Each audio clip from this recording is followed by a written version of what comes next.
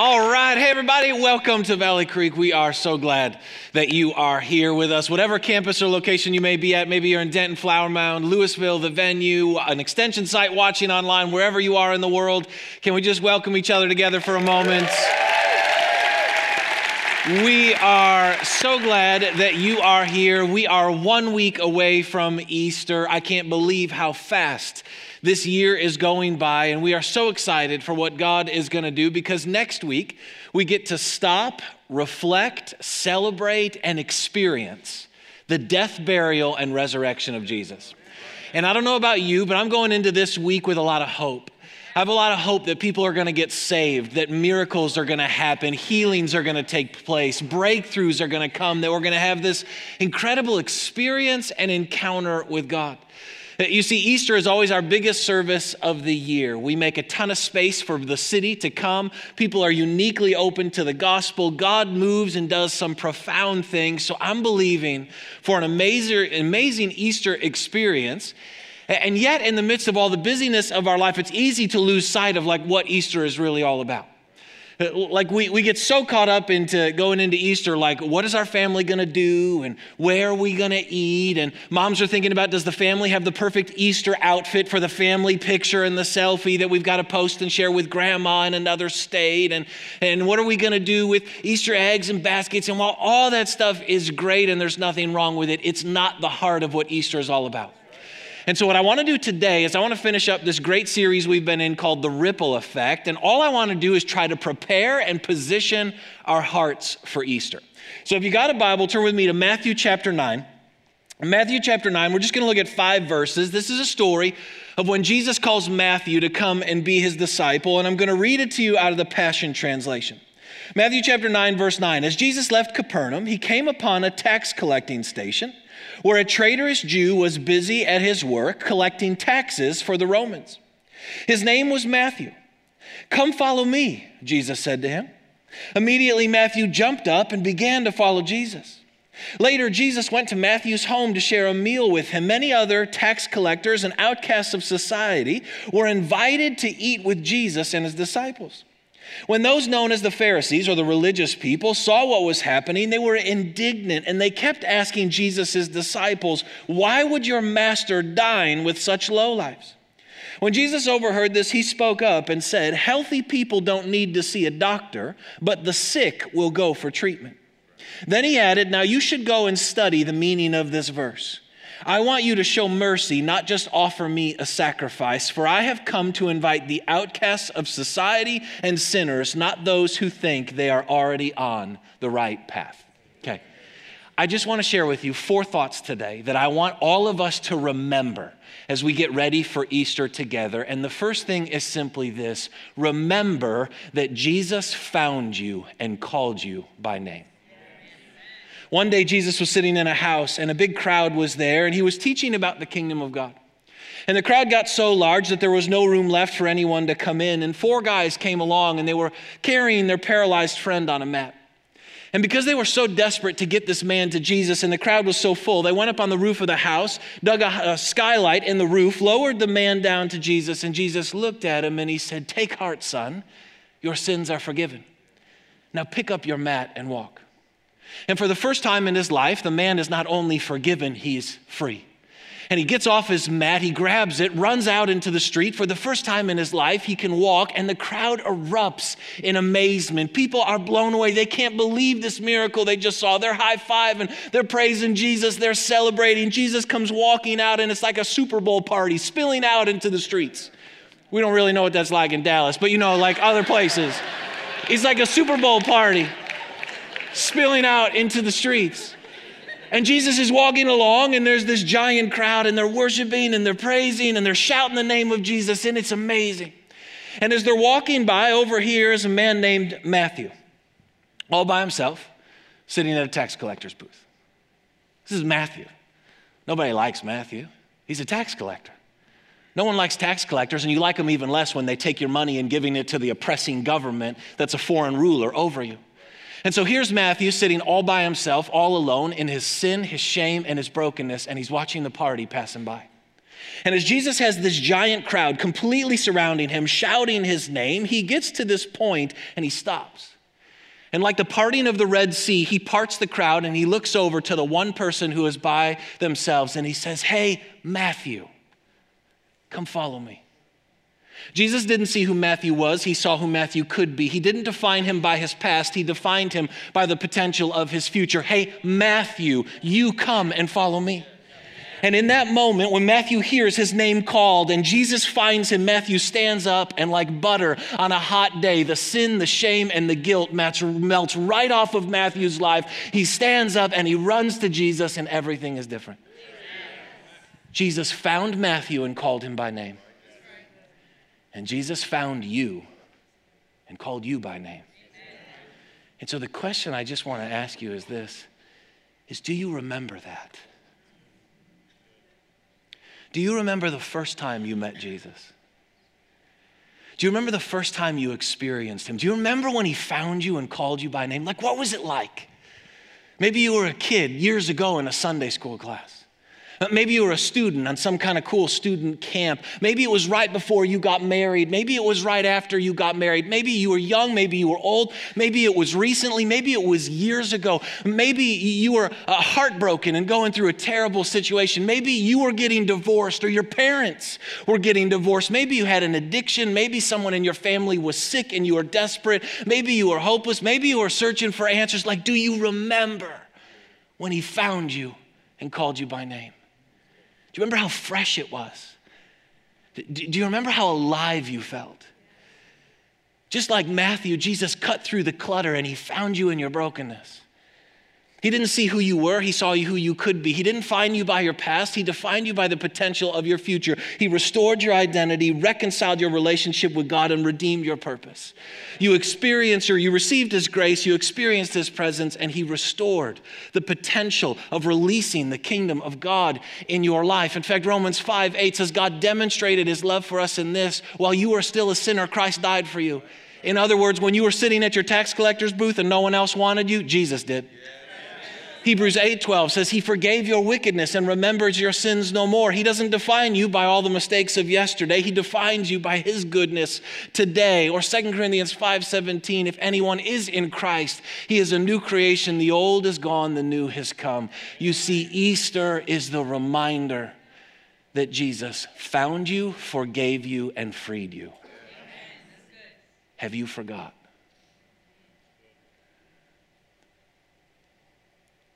Because when you lose sight of that, you lose sight of everything else. Hear me, you can't lose your salvation, but you can lose your awe of your salvation. That's why the psalmist in Psalm 51 says, restore to me the joy of your salvation. I have no idea where you are today. You might be anxious, you might be depressed, you might be broken, you might be numb, you might be caught up in some bondage or some brokenness in your life. What I want you to remember, though, is Jesus found you and called you by name. Remember that. You with me? Second thing I want you to remember is this. Remember that we're throwing a party. Next week is a party because when God finds you and calls you by name, it's a party. Look at verse 10. Later, Jesus went to Matthew's home to share a meal with him. Many other tax collectors and outcasts of society were invited to eat with Jesus and his disciples. First thing Matthew does when Jesus finds him and calls him by name is he throws a party. He throws a party because there's a lot to celebrate and he wants everyone else to come and experience it too. You see, one of the things that I love about our church is we genuinely believe that the kingdom of heaven is a party. We genuinely believe that church, Easter, the kingdom of God, is not this somber, sorrowful, sad, religious, woe is me reality. We believe it's the ultimate party. And you say, well, why? Because that's what the Bible says. Like Jesus explaining the kingdom of God in a parable. Here's what he says, Luke 14. Jesus followed up and says, yes, there was once a man who threw a great dinner party and invited many. When it was time for dinner, he sent out his servants to invite the guests, saying, come in now, for the food is on the table. Jesus says the kingdom of heaven is the Father throwing a party, inviting everyone in. He's got a meal on the table, and the meal on the table is Jesus, the bread of life. So he wants to feed you. Or how about Romans Romans 14:17 says, for the kingdom of God is not a matter of eating and drinking. Like it's not religion. It's righteousness, peace, and joy in the Holy Spirit. When Jesus makes wrong things right, we have peace with God. And when you have peace with God, joy is the only natural result. It's a party. Or how about Luke 15? Jesus says in the same way, I tell you, there is rejoicing in the presence of the angels of God over one sinner who repents. The heaven is constantly in a party because people are meeting Jesus. Or how about the prodigal son story? The son takes all his father's money, goes out, blows it, makes terrible decisions, but when he comes back home, the father runs to him, grabs him, picks him up, smells the fragrance of pig all over his son, and says, go get a robe, a ring, a sandals, kill the fattened calf. We're going to dance and party tonight because this son of mine was dead. He's alive. He was lost. He's now found. It's a party. I mean, everywhere Jesus went, he was the life of the party. So shouldn't the gatherings we throw in his name be a reflection of that? I'm just saying, if you sit in church and you're grumpy and you're throwing a gathering in the name of Jesus, the gathering should kind of look like the gatherings that Jesus had with faith, hope, and love. Because how can you not party when you realize he came to defeat sin, death, and the grave? I mean, I remember being a kid, my parents had lots of parties all the time. And my dad had this big blue and white striped tent, giant tent that he would put up in our backyard and have family and friends come over and barbecue and swim and play volleyball. And because we were the kids and we were part of the family, there was always this responsibility we had when we had a family party. Like we would have to do the landscaping and clean up the garage and set up the tables and do the food. It was always a lot of work, but it was always worth it. Okay. Next week, we are throwing a party. I am not throwing a party. We are throwing a party. And since we are a family, there are some expectations and responsibilities of the family. So these are really simple. As we throw a party next week, here's how our family wants to behave and function. First thing is this, just be a servant next week. Matthew 10:45, for the Son of Man did not come to be served, but to serve and give his life. Listen, next week, just serve people. Like little things, like park outside in, sit inside out. Like when you get here, park outside in. Choose the furthest away parking spot you can find. You say, but there's 100 spots close to the building. You're right. And those are for the guests and the single moms and the new families that are coming. You can walk a little bit. And then when you get in here, sit inside out. You say, well, I like my seat in the back very much. Thank you. Okay. But next week, you're going to sit from the front to the back because the last seats that get filled up are the front row seats. And the last thing we want to do is take a new guest and put them down and have them sit right next to me during service. They don't want to sit next to me. They want to sit in the back. And that's just called serving them. Hold the door open for people. Give up your seat if the service is full. Here's the thing. Choose the most inconvenient service time to come to next week. When you look at the list at your campus, we've got lots of extra services, and you look and you say, oh, sweet, I want to go to this one. That's the one I don't want you to go to. I want you to look at it and say, who picked that as a service time? No one would go there, but I'm gonna. Because we want our main service times to be convenient for the people of this city. I'm just trying to say this. Just serve people like you actually believe Jesus served you on the cross. When you invite people into your home, you don't expect them to serve you, you serve them. So next week, be a servant. Second thing for our families, just be kind. Like Romans 2:4, God's kindness leads us to repentance. It's your kindness that changes what people believe about Jesus. Hear me, when people come next week, they're terrified. Like, that's why I asked you, do you remember what it was like when Jesus found you? Because Matthew's terrified. He's over here by himself. People are going to come, they're terrified. They think God's mad at them and they think we're going to shame them. So if you will just be kind to them, it'll change everything. Here's what I'm trying to say. Your kindness will have more impact than my message next week. Your kindness will have more impact than my message. You say, yeah. Because here's the deal. People aren't coming to hear a message. They're coming to see if we embody a faith. They're not coming to listen to something that someone has to say. They're coming to see, do we actually believe what's being said enough to actually live it out? So just be kind. If you'll be kind and just if you see someone and they look like they're brand new, just go strike up a conversation with them. Here's what you don't say. You don't walk up to someone and say, hey, is this your first time at Valley Creek Church? From personal experience, when you're the pastor and you say, hey, is this your first time at Valley Creek? And they say, no, I've been here 10 years. Okay. Nice to meet you. Here's what you say. Hey, how long have you been coming to Valley Creek? This is my first time. Awesome. Let me introduce myself to you. Listen, just a few weeks ago, I was in Guest Central and meeting people after service, and a lady brought another lady down, and she introduced her to me, and we started talking like we normally do. And then I looked at him and said, oh, have you guys been friends for a long time? And the brand new lady said, no. She said, today's my first time. She said, I walked into the atrium, and I had no idea what to do, and I was terrified. And this lady walked over, introduced herself to me, helped me get my kids checked in, bought me a cup of coffee, asked me if I wanted to sit with her in service. After service, asked me if I wanted to come down to Guest Central, and now she's going to help me go pick up my kids. And I just looked at this woman that's in our church, and I smiled at her, and I said, that's the kindness of God on display. That's what changes people. Just be kind. Third thing is this: engage your faith. Engage your faith next week. Let me tell you two stories. Acts chapter 16 is a great story of Paul and Silas. Two guys who are falsely accused, beaten, thrown into prison, and it says it's midnight. And at midnight, they start worshiping and praising. I don't know about you, but if I'm beaten and falsely accused and thrown into prison, I'm probably not worshiping and praising at midnight. But they did. And it says the presence of God came so powerfully because God's presence is attracted to your faith, that it broke open the jail cells of all of the prisoners, not just Paul and Silas's jail cell. All of the prisoners in the entire prison were set free because the two guys were willing to worship. Now compare that to Mark chapter 6 when Jesus goes to his own hometown. And he goes there to do some amazing things. And all of a sudden they're like, wait a second, this is Jesus.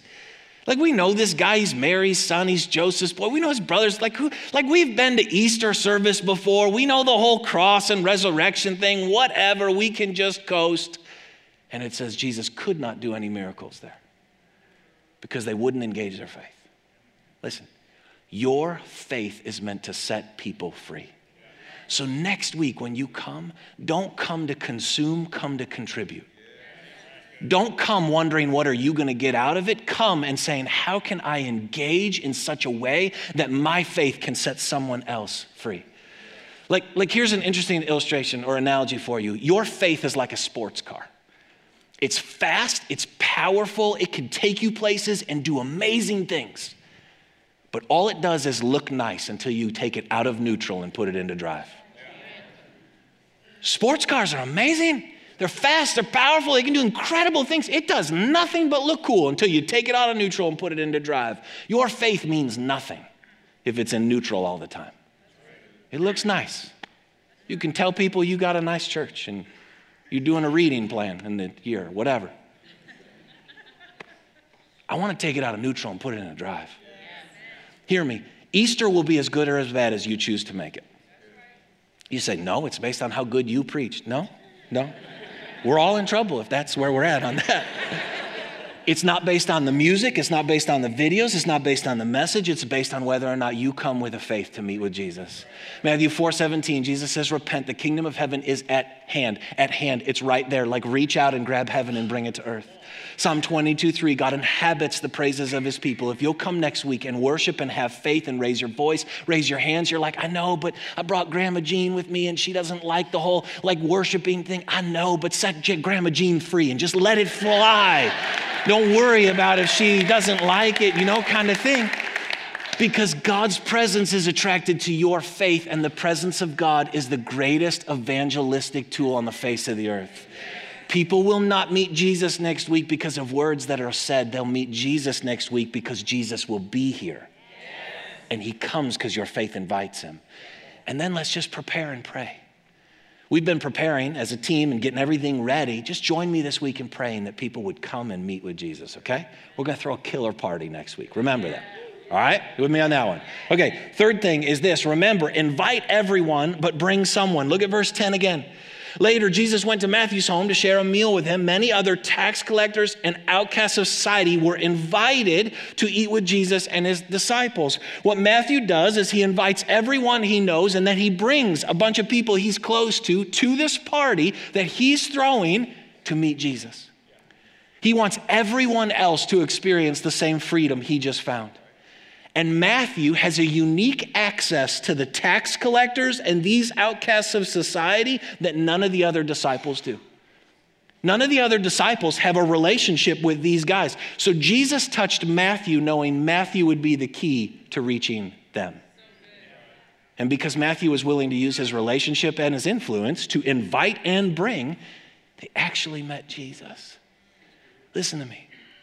Jesus touched you knowing you were going to be the key to touching the people in your life. Just like only Matthew could reach these guys, only you in this room can reach the people in your life. Only you have access to that family member, that coworker, that friend, that neighbor, that person you do life with. And Jesus wants you to invite them and bring them.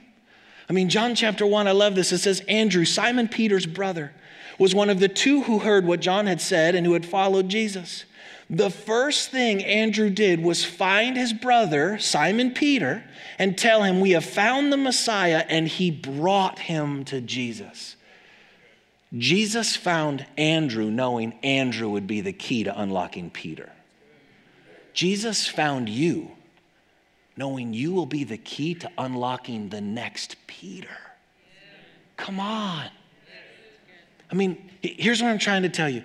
There are things called general invitations and specific invitations. General invitations inform people. Specific invitations move people. What I mean by that is this. A general invitation is this week you go on the website and you find out Easter at Valley Creek and you take one of the social media images and you post it somewhere, Facebook, Instagram, whatever it is. Hey, I would love for you to join us. Easter's going to be amazing at Valley Creek Church. It always is. Come and meet Jesus. It's going to be great. That is amazing. That's a general invitation that informs people. And if you think about it, if we all do it, that's probably millions of people that we would have access to, just awareness through our social media platforms, okay? But that doesn't move people. What moves people is you walking up to someone and saying, hey, Bill, what are you guys doing for Easter this week? Oh, we're not really doing much of anything. Well, hey, me and my family, we're going to be going to Valley Creek for Easter, and I don't know what you got going on, but man, I would love for you to come with us. There are services from Thursday to Sunday. Like there's all kinds of options. We'll go to anyone that works for you. Would you be interested in going with us? He now has to make a decision. So either way, you've moved him. And that's what a specific invitation will do. And the reason we don't want to invite people, I think it's three reasons. One is, we think it's awkward and embarrassing. We're like, it's awkward. I don't know how to talk to that person about faith. And here's what we think. If they want to go, they'll ask me because they know I believe in Jesus. No, they won't. Do you invite yourself to parties? Most people don't. If you do, that's probably why you don't get invited to parties. Okay, here's my question. Is it embarrassing? Would it be embarrassing to tell someone they won the lotto? Yes or no? Whoa. Would it be embarrassing to tell someone they won the lotto? No. Would it be awkward to tell someone they just received a big inheritance? No. Would it be awkward to tell someone their prison sentence has been commuted? No. Then why is it awkward to invite people to eternal life? I mean, listen, Jesus isn't embarrassed to call us by name. Let's not be embarrassed to speak out his name. And if we're embarrassed or it's awkward, it's because we've forgotten that he has found us and called us by name. The second reason we don't like to do it is because we just say we don't know how. This is legit. Okay, listen. Just invite them like you'd invite them to anything else. Like a picnic, a barbecue, over your house. Don't overcomplicate it, and hear me, do not make it churchy. If you make it churchy, invite them to another church, not our church. Don't make it churchy. Like, listen to me, Luke 12, when you are brought before synagogues, rulers, and authorities, and are inviting people to Easter at Valley Creek, that's John's translation, do not worry about how you will defend yourself or what you will say, for the Holy Spirit will teach you at that time what you should say. Come on, Jesus wants to meet them even more than you want them to meet him. So he'll give you the words. You just got to have the faith to step out there. And the third reason is we say, well, what if they say no? What if they say no? Then you honored them, you valued them, you planted a seed in their heart, and you are obedient to Jesus. What if they say no? But what if they say yes?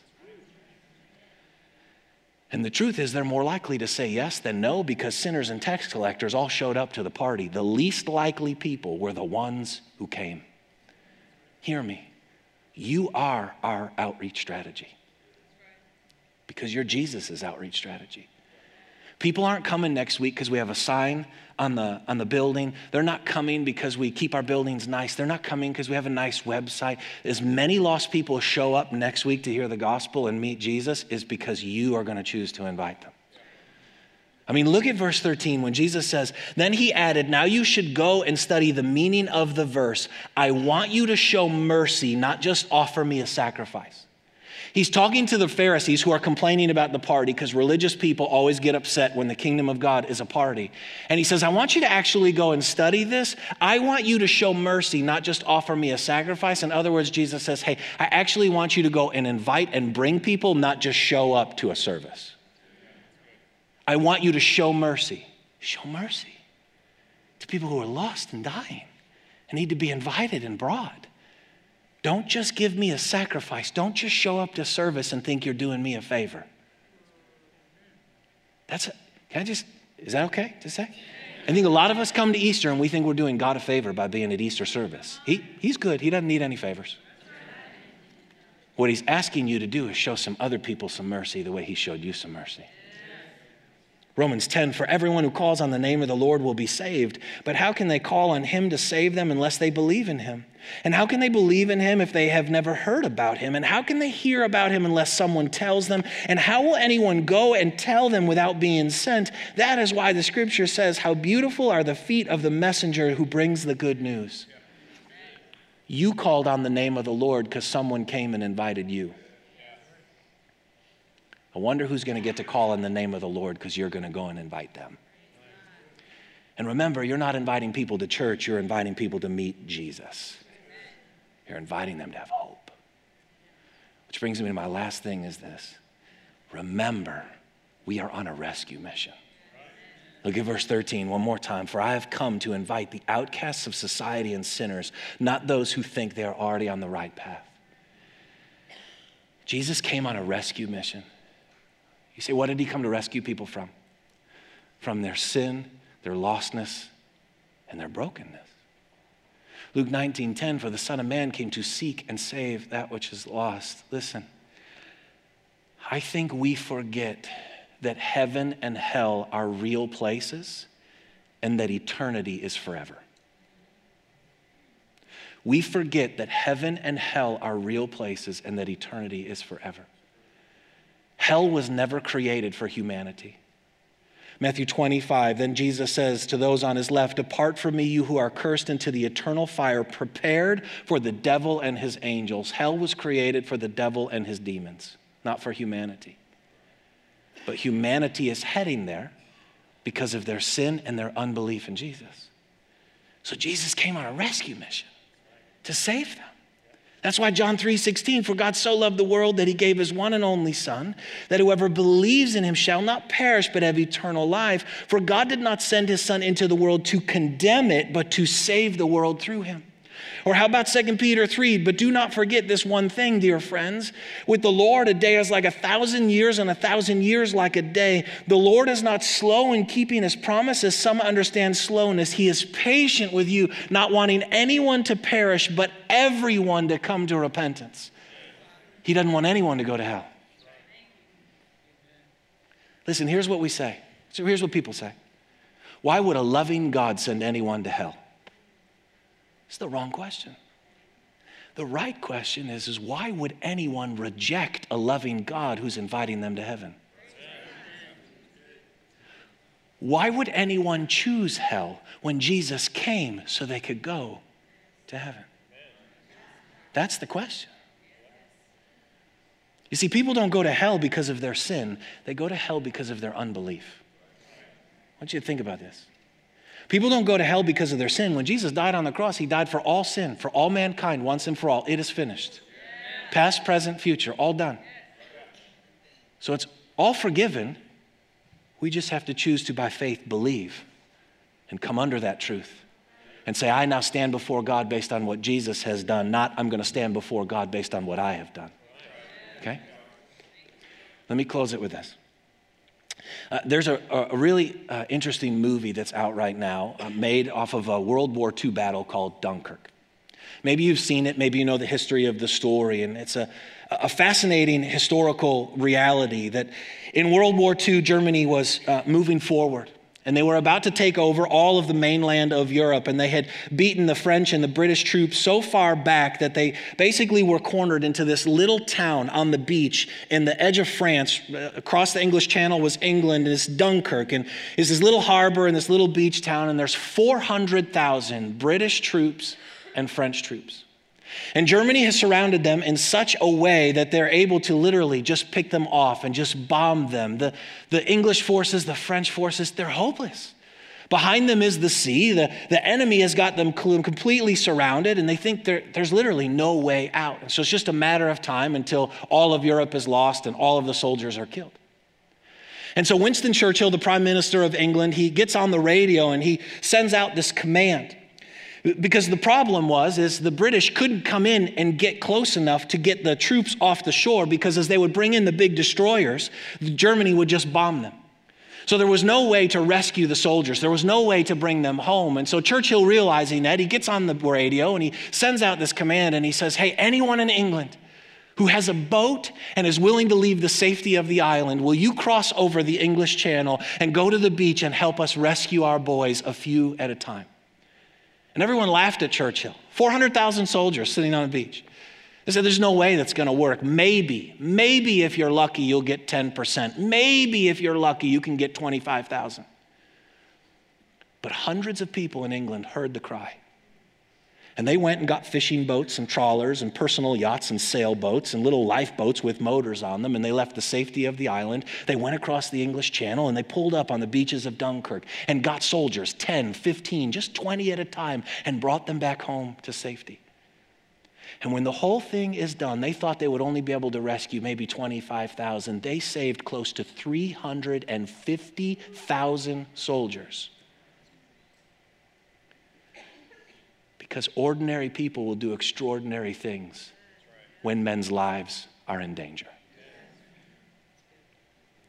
Ordinary people did extraordinary things because men's lives were in danger. I tell you that story because I think that is a great illustration of the reality that we live in today. The enemy has surrounded the people of this world. They're backed into a corner and they have no hope, and the enemy has come to steal, kill, and destroy everything that they've got and is easily picking them off. And our commander has come over the spiritual airwaves and saying, hey, anyone listening out there, will you use what you have to go bring my boys and girls home? And so he's looking for those of us who are willing to be courageous enough to leave the safety of this place, the safety of our life, the safety of the little confinements that we put ourselves in, and cross over.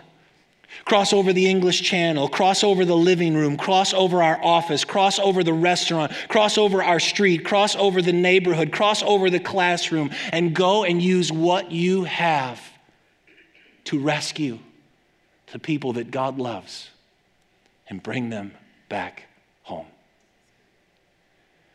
Ordinary people will do extraordinary things when men's lives are in danger.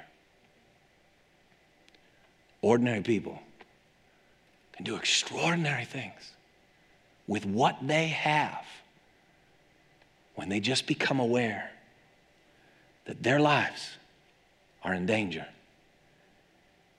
And we can't just sit back and watch it happen. There is a weight and a burden to the mission of God. May we make it hard for people to go to hell in our city. May it be hard for someone to go to hell in your life and in mine. And this doesn't mean go preach them down a storm. It means be kind. It means extend an invite. It means live a life that's a kingdom-centered life. And they just say, you are so different and you have hope. I want that too. You see, that is the ripple effect of Jesus. When Jesus finds you and calls you by name, you can't help but now go and find others and call them by name. And if there is no missional ripple in your life, it's because you've forgotten He's found you and called you by name.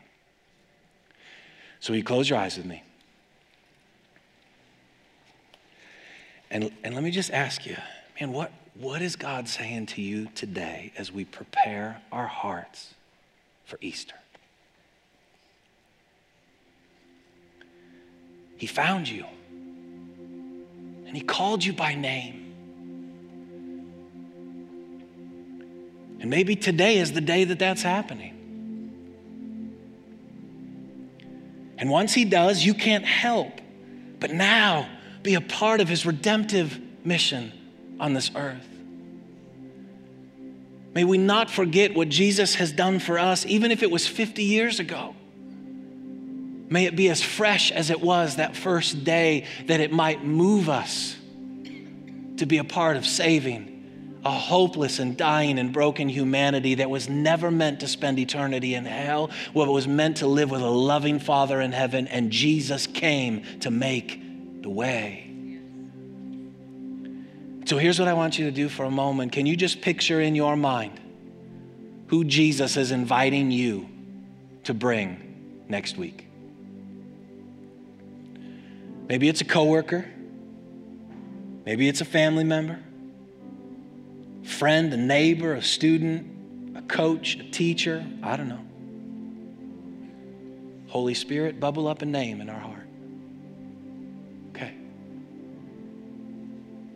Now, can you love that person enough to just invite them to hope? Can you love them enough to just bring them with you to have an encounter with Jesus? And so will you take your hand and will you just set it on your chair? Right now, Jesus, we pray for every chair in every service. We pray that those names that are in our minds and in our hearts right now will come into this place, that we will serve them so well, we will be so kind, that there will be no fear, for your perfect love will cast out that fear. That they will come into this place and the name of Jesus will be lifted high, and that you would draw all men unto yourself. We pray that that chair will be sat in every single service that we have by someone who needs to hear the name of Jesus, and that we would be ordinary people who do extraordinary things this week, because men's lives are in danger. And you have given us the keys. You have given us the hope. You have given us relationships, influence, and opportunity to invite them to come and sit at the party, at the feast, at the banquet, where they get to eat on the bread of life, who is Jesus, the only one who satisfies and sustains our soul. Thank you, Jesus, that we are a family on mission, and may we live that mission out this week. In your name we pray. Amen.